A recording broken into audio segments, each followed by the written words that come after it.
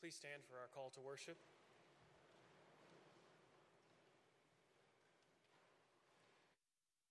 Moves among us, binding us in covenant with faithful people of every time and place. The Spirit moves within us, empowering us to proclaim the gospel to all people. The Spirit moves through us, making us channels of God's love. As we gather to worship, we open ourselves to the Spirit of the living God, made known to us in Jesus Christ. Let us worship God.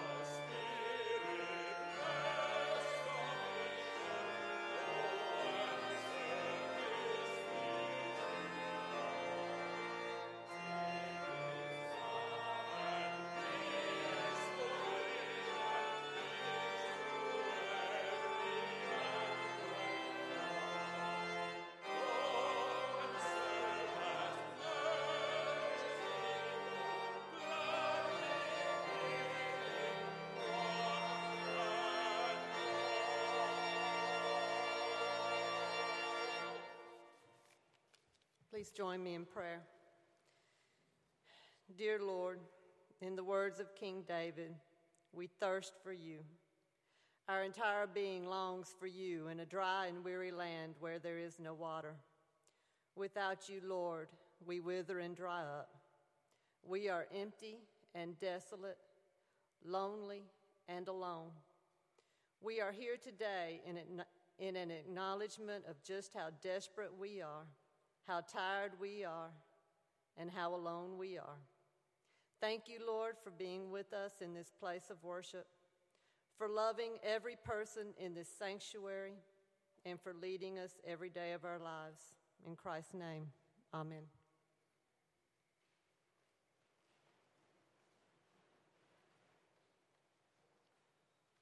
Well, good morning.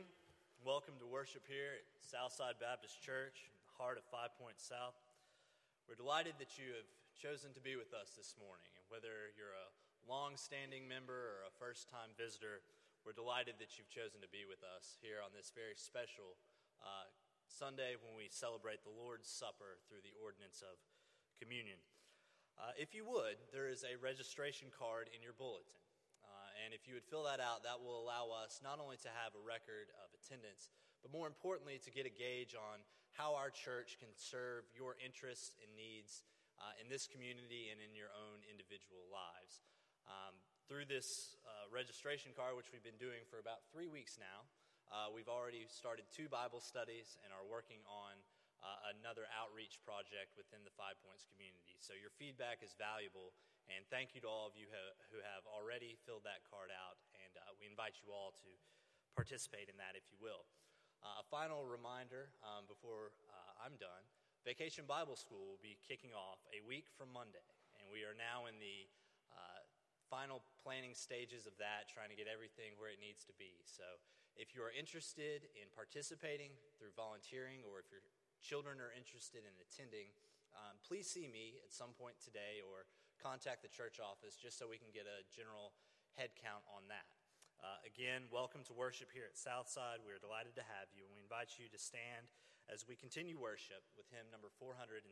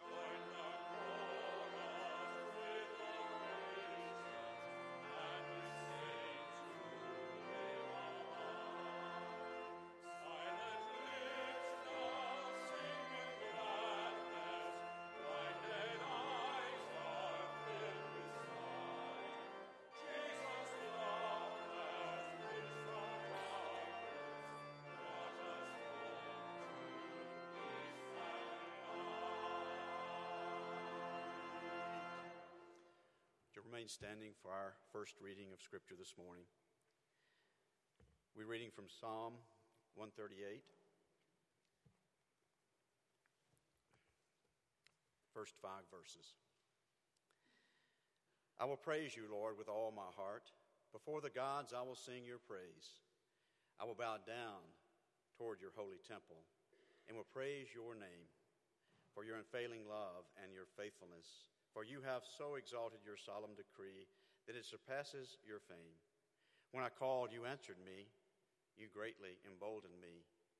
May all the kings of the earth praise you, Lord, when they hear what you have decreed. May they sing of the ways of the Lord, for the glory of the Lord is great. This is the word of the Lord. Thanks be to God.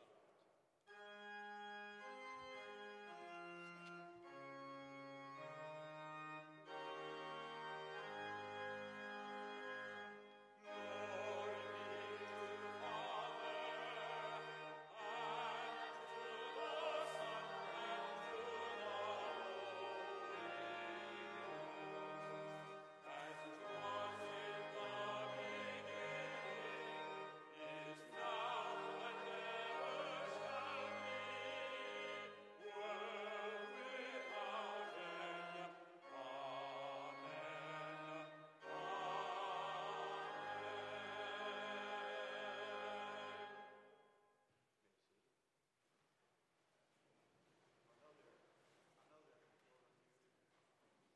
right?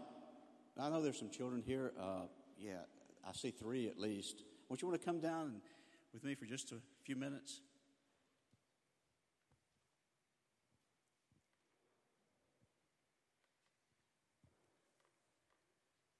How are y'all today? You have a good day? Something's different, isn't it?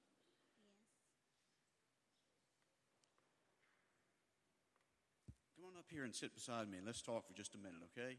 And we're going to try to, come on, sit up here. You sit right here. Sit here with Millicent.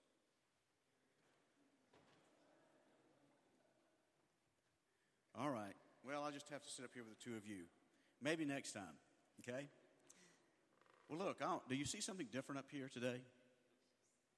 Something different here, right. It's the table's not in the right place. I saw Abigail look over there and say, what's going on here with this table in a different place?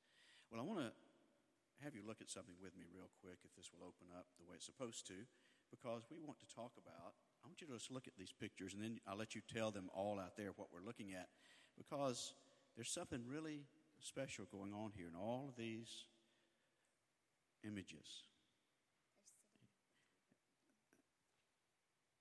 They're sitting at the table eating. That's right. And look at this. What is that? It's a cake.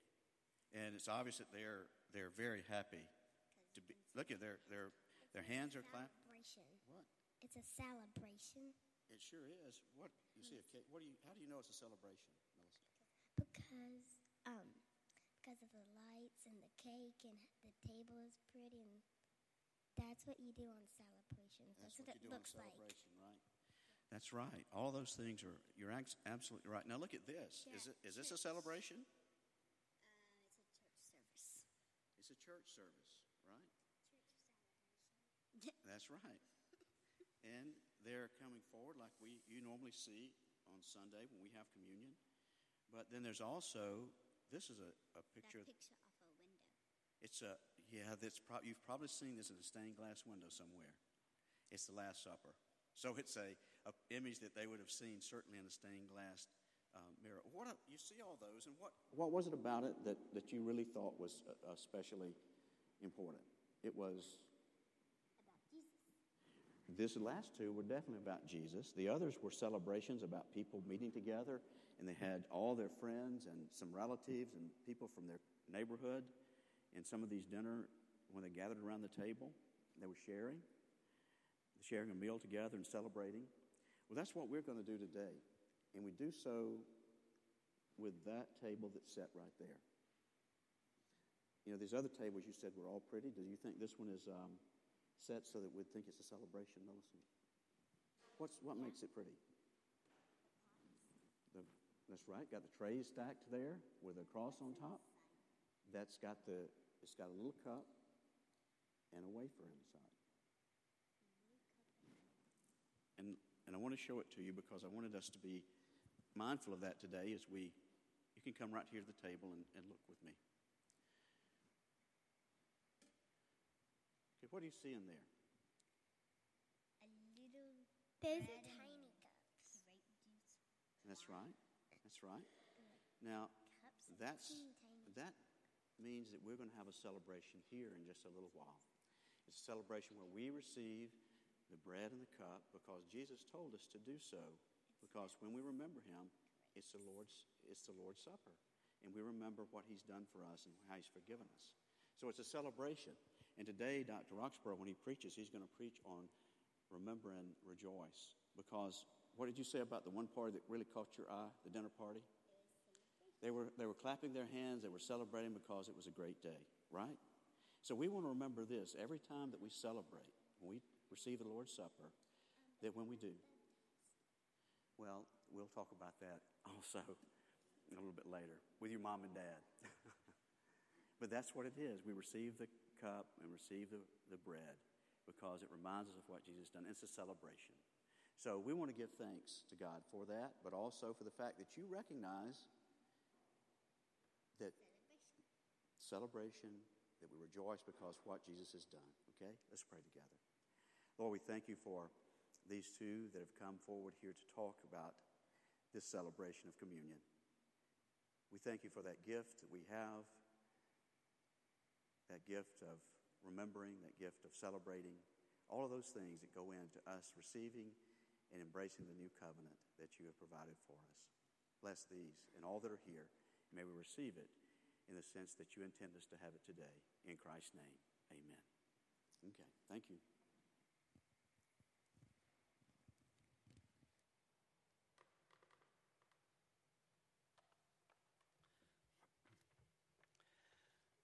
Will you join me?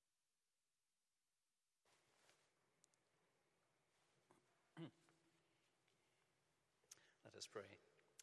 Gracious and loving God, we thank you for your great faithfulness, your constant love, your care that goes on 24/7, and your desire that all will be well for all people. We thank you for the trust that you place in us, your people, charged with the safeguarding of young and old, privileged to care for our world, called as a church to work together in Christ's name as his body here on this earth within this community. Lord, you have warned us that a house divided against itself will not be able to stand long.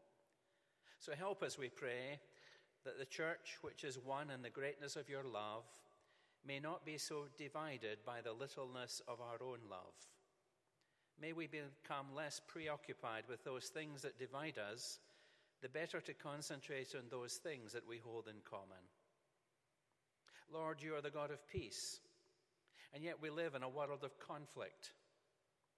And we pray this morning thus for the freedom makers and the peacemakers in different parts of our world, including our own country, those who lay their lives on the line and lay their lives down often that others may live. For the brave who will not be put down, but who stand up and use their voices to stir governments and leaders to open their eyes and establish justice and peace within the world. Lord, we ask you to bless our families, our friends, our neighbors. Help us in all our relationships with them, and we pray that you would fill us with the love and forgiveness to any who have offended us. And may we receive them in love, acknowledging that we too have need of healing and pardon within our own lives. Lord, we pray this morning for all whom we love, who suffer in body, in mind, or spirit. May their pain be lessened, or may they find the strength to endure. Comfort them with your presence, we pray, and help them to hold fast to that which is good and not to lose heart. Merciful God, accept these prayers which we offer in the name of our risen and ascended Lord, who taught us to pray with boldness. Our Father, who art in heaven, hallowed be thy name. Thy kingdom come, thy will be done on earth as it is in heaven. Give us this day our daily bread, and forgive us our trespasses, as we forgive those who trespass against us. And lead us not into temptation, but deliver us from evil. For thine is the kingdom, the power, and the glory forever. Amen.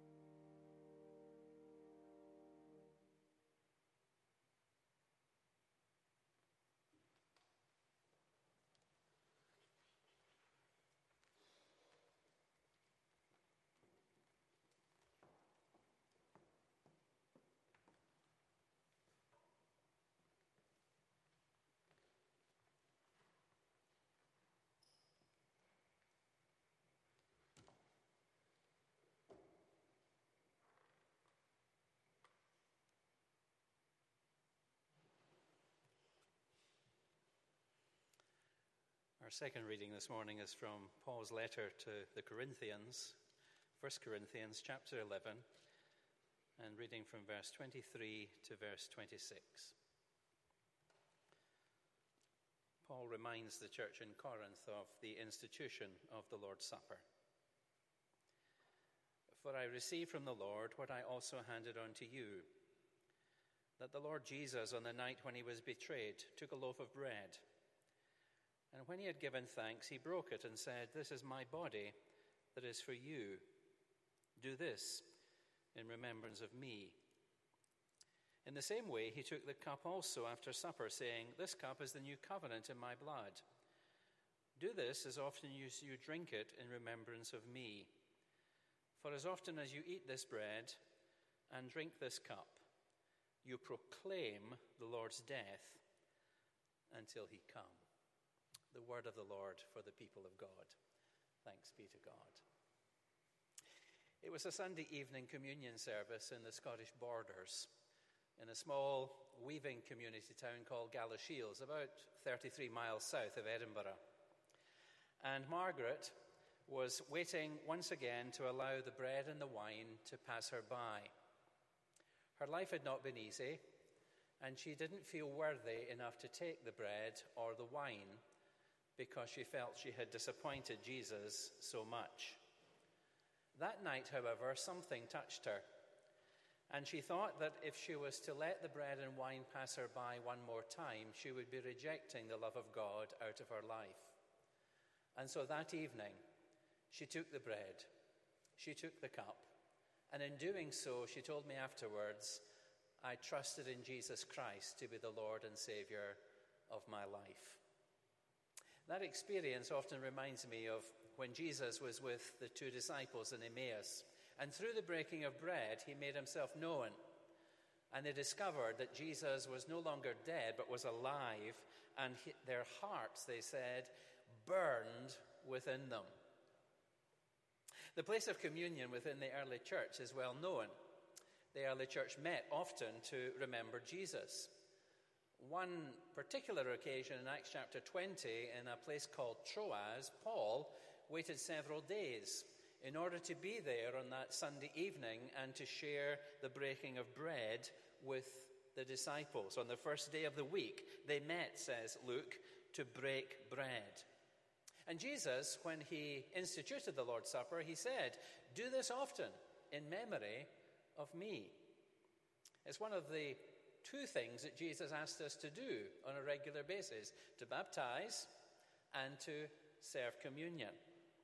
It's central in our life of faith because it reminds us over and over again of the fact that Jesus came to be incarnate, crucified, in order to give his life for our salvation. Paul reminds us several things in this brief passage of Scripture about what it means to come to this table this morning. This table is an opportunity for us to remember. Jesus said, "Do this in remembrance of me." Alex Haley's novel of the 1970s, Roots, and the TV series, you show your age when you say something like that, appeal to a whole generation of people to rediscover something of their roots. I remember sometime after that I went myself to the archives in Edinburgh to delve back into my own family history, and I went back to the mid-1850s. I discovered that most of my family on both sides of the family tree, the Roxburghs and the Emerys, and I'm named after so many of them, Kenneth Boyle, Emery, Roxburgh, hated these middle names when I was a child, but now I value them because they speak of my heritage. And last year, when we were in Salt Lake City for vacation, I spent a whole morning at the Mormon Family History Center, tracing back 2 more generations to the 1800s. I discovered that my family, which I thought had always been coal miners, had actually in the early 19th century been weavers. Our heritage is important to us. It gives us a sense of our identity. Jesus says, "Do this in remembrance of me." And as we do it, we remember something of our spiritual identity, who we are in Jesus Christ, what he has done for us, what he calls us to be as his disciples. It recalls us to our roots, to recall, to recollect the importance of the cross of Calvary. Not that Jesus is dead, but he's living.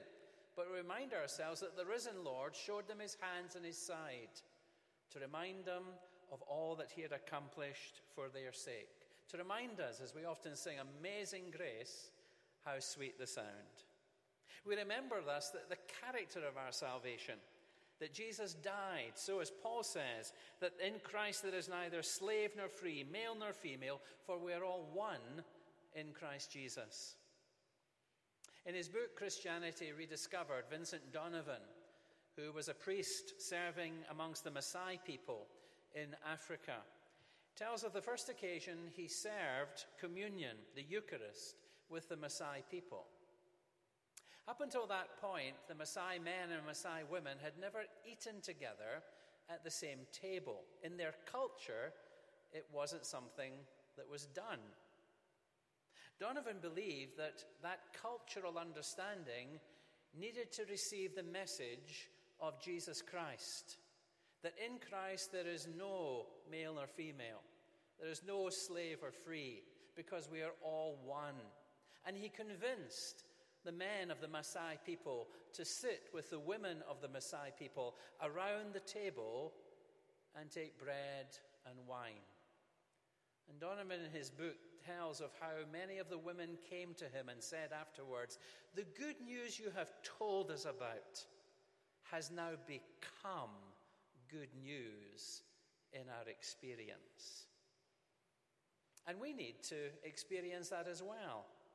In a society that continues to discriminate, the Church of Jesus Christ is called to understand its identity as those who are one in Christ Jesus, not divided on the basis that so often our society is, to break down the barriers of our culture, to be, as we often remind ourselves as a church, an inclusive community of grace, grace, grace, and not to discriminate on the basis of creed or race or gender or sexuality, but come to this table because amazing grace has saved someone like me and you and me. Communion reminds us of that. It reminds us of the cost to Jesus to bring us to this table. We come to communion to remember that all our hopes hang on him who hung on the cross for our sake and for our salvation. And it calls us to take up our cross and to follow him daily. Communion is a hard thing to do if we take it seriously, because communion reminds us that the body of Christ is broken so that we, who receive the body of Christ into our lives on a Sunday, may go out into his world to be broken for the sake of others and to share the message of his love wherever we find ourselves. It's a time of remembrance. Paul also says that it's a time of reconciliation, of being brought together. The church in Corinth was divided. There's no doubt about that. Divided over all sorts of issues, and one of the issues arose in the context of communion. It would seem that the church in Corinth often took communion in the context of a meal. They would meet, they would share a meal together, kind of potluck Baptist supper, I suppose. And in the context, it showed their divisions.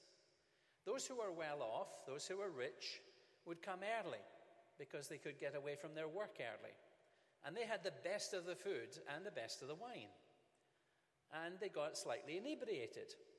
And when those who were poorer, perhaps slaves, came later on, there wasn't much left for them to enjoy.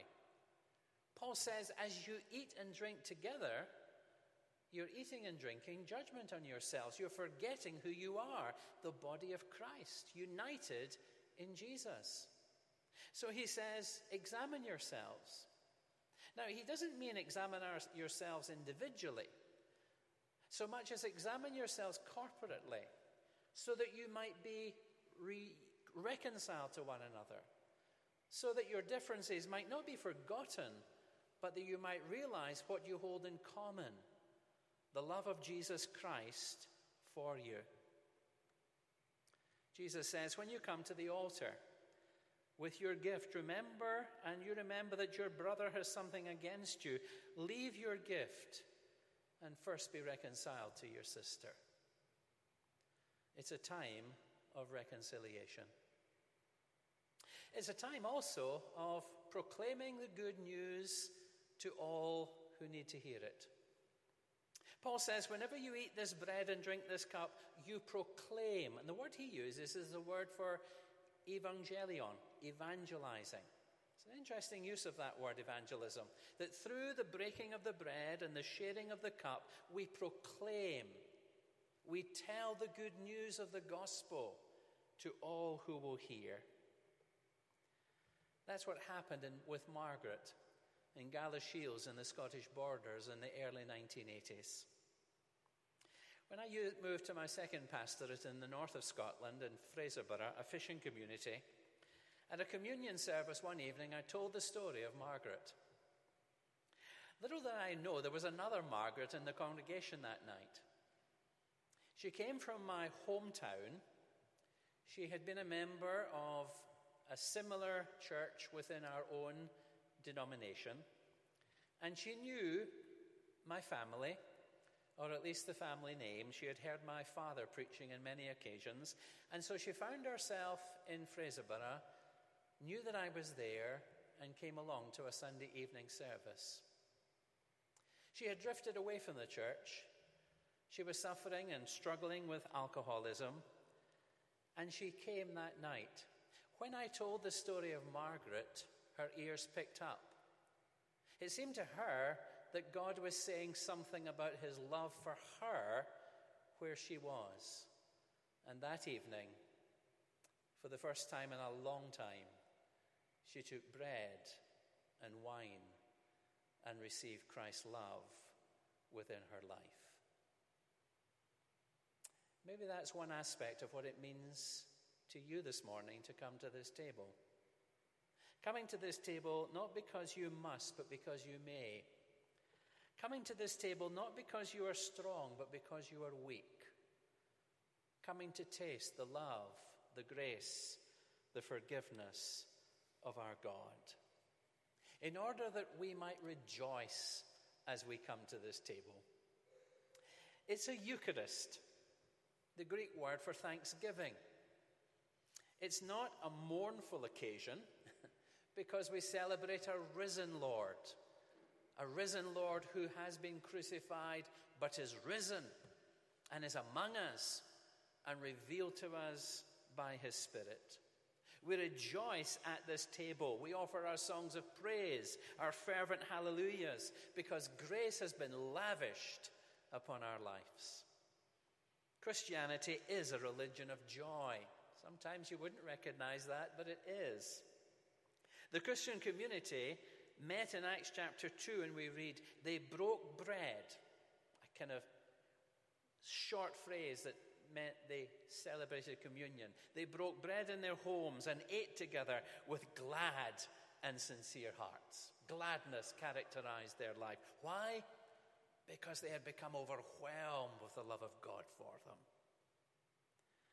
It's a place where we find the assurance of God's love, who says to us, take it. It's for sinners. And it's a feast that is filled with the joy of anticipation. Paul says, we eat this bread, we drink this cup, we proclaim the Lord's death until he come.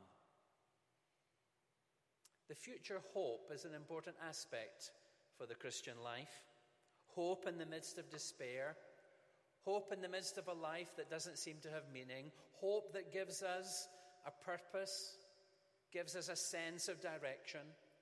Hope that is not kind of pie in the sky when you die, but hope that stimulates the desire to see the kingdom of God come here on earth, being done as it is in heaven. And so when we take this bread and we take this cup, we sense the presence of Jesus with us, but we look forward to that final, eternal kingdom of God. Wherever it will be and whatever it will look like, it fills us with a sense of longing and enables us to pray, Maranatha, Lord Jesus, come. Amazing grace. When we've been there 10,000 years, bright shining as the sun, we've no less days to sing God's praise than when we first begun. And so we come to this table to rejoice, to be reconciled, to proclaim the Lord's death to one another and to ourselves, and to rejoice in all that he has done and all that he is preparing for us in the eternal future. So I invite you, young and old, I invite you to come to this table, not because you must, but because you may. Come, each one of you, not because any goodness of your own gives you a right to be here, because you all, like myself, stand in need of the mercy and the grace of God. Come, because you love the Lord a little and want to love him more. Come, to be with one another, but come to be with him who comes to you, and allow your hearts to be burned with a sense of his love towards you. Come to this table.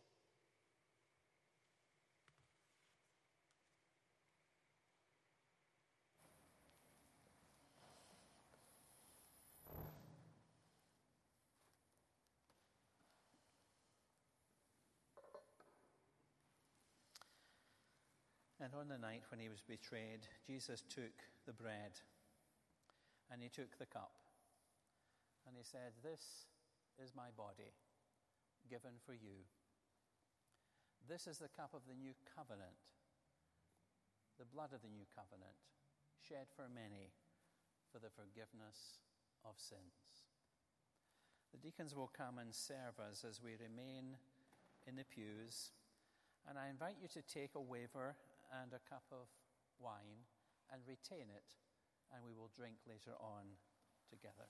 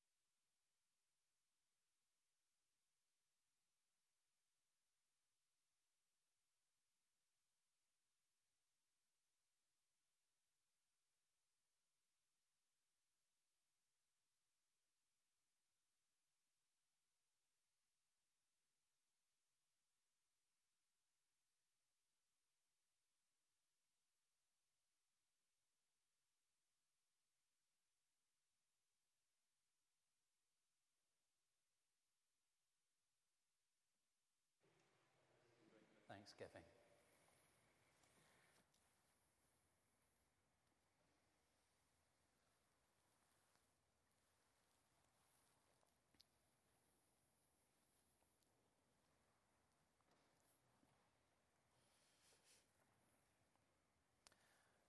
Our closing hymn of dedication is 467, an opportunity to respond to God's word. We are one in Christ.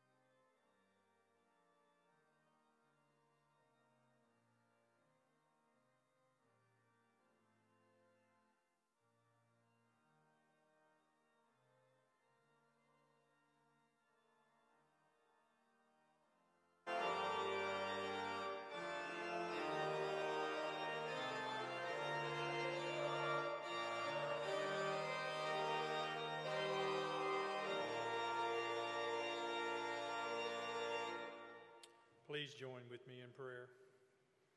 Father Almighty, you have given us many blessings. We come to you today in thanksgiving. You have given us a home to take shelter in, clothes to keep us warm, food to nourish us, and water to quench our thirst. For through these simple gifts, you have showed us what it means to be generous. May we understand the power of giving. Please bless this offering in this church. In the name of Jesus Christ, we pray. Amen.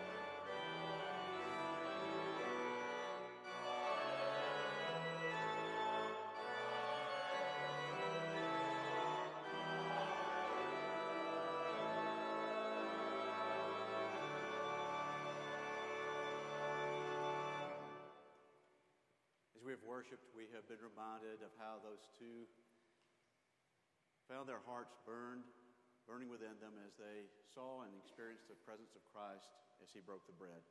We too have experienced that, the warmth and the love of each other as we have seen and looked in the eyes of each other. Today, as we conclude our time of worship, we want to also extend that even further by passing the peace of Christ to one another. You take just a moment to do so by greeting those close to you by saying, "May the peace of Christ be with you."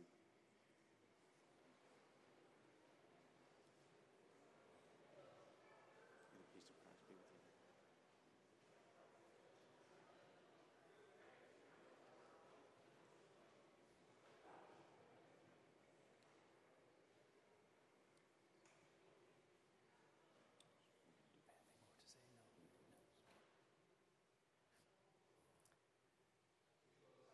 As we close our service this morning, I want to share with you a benediction from Julie Pennington Russell, pastor in Atlanta, Georgia.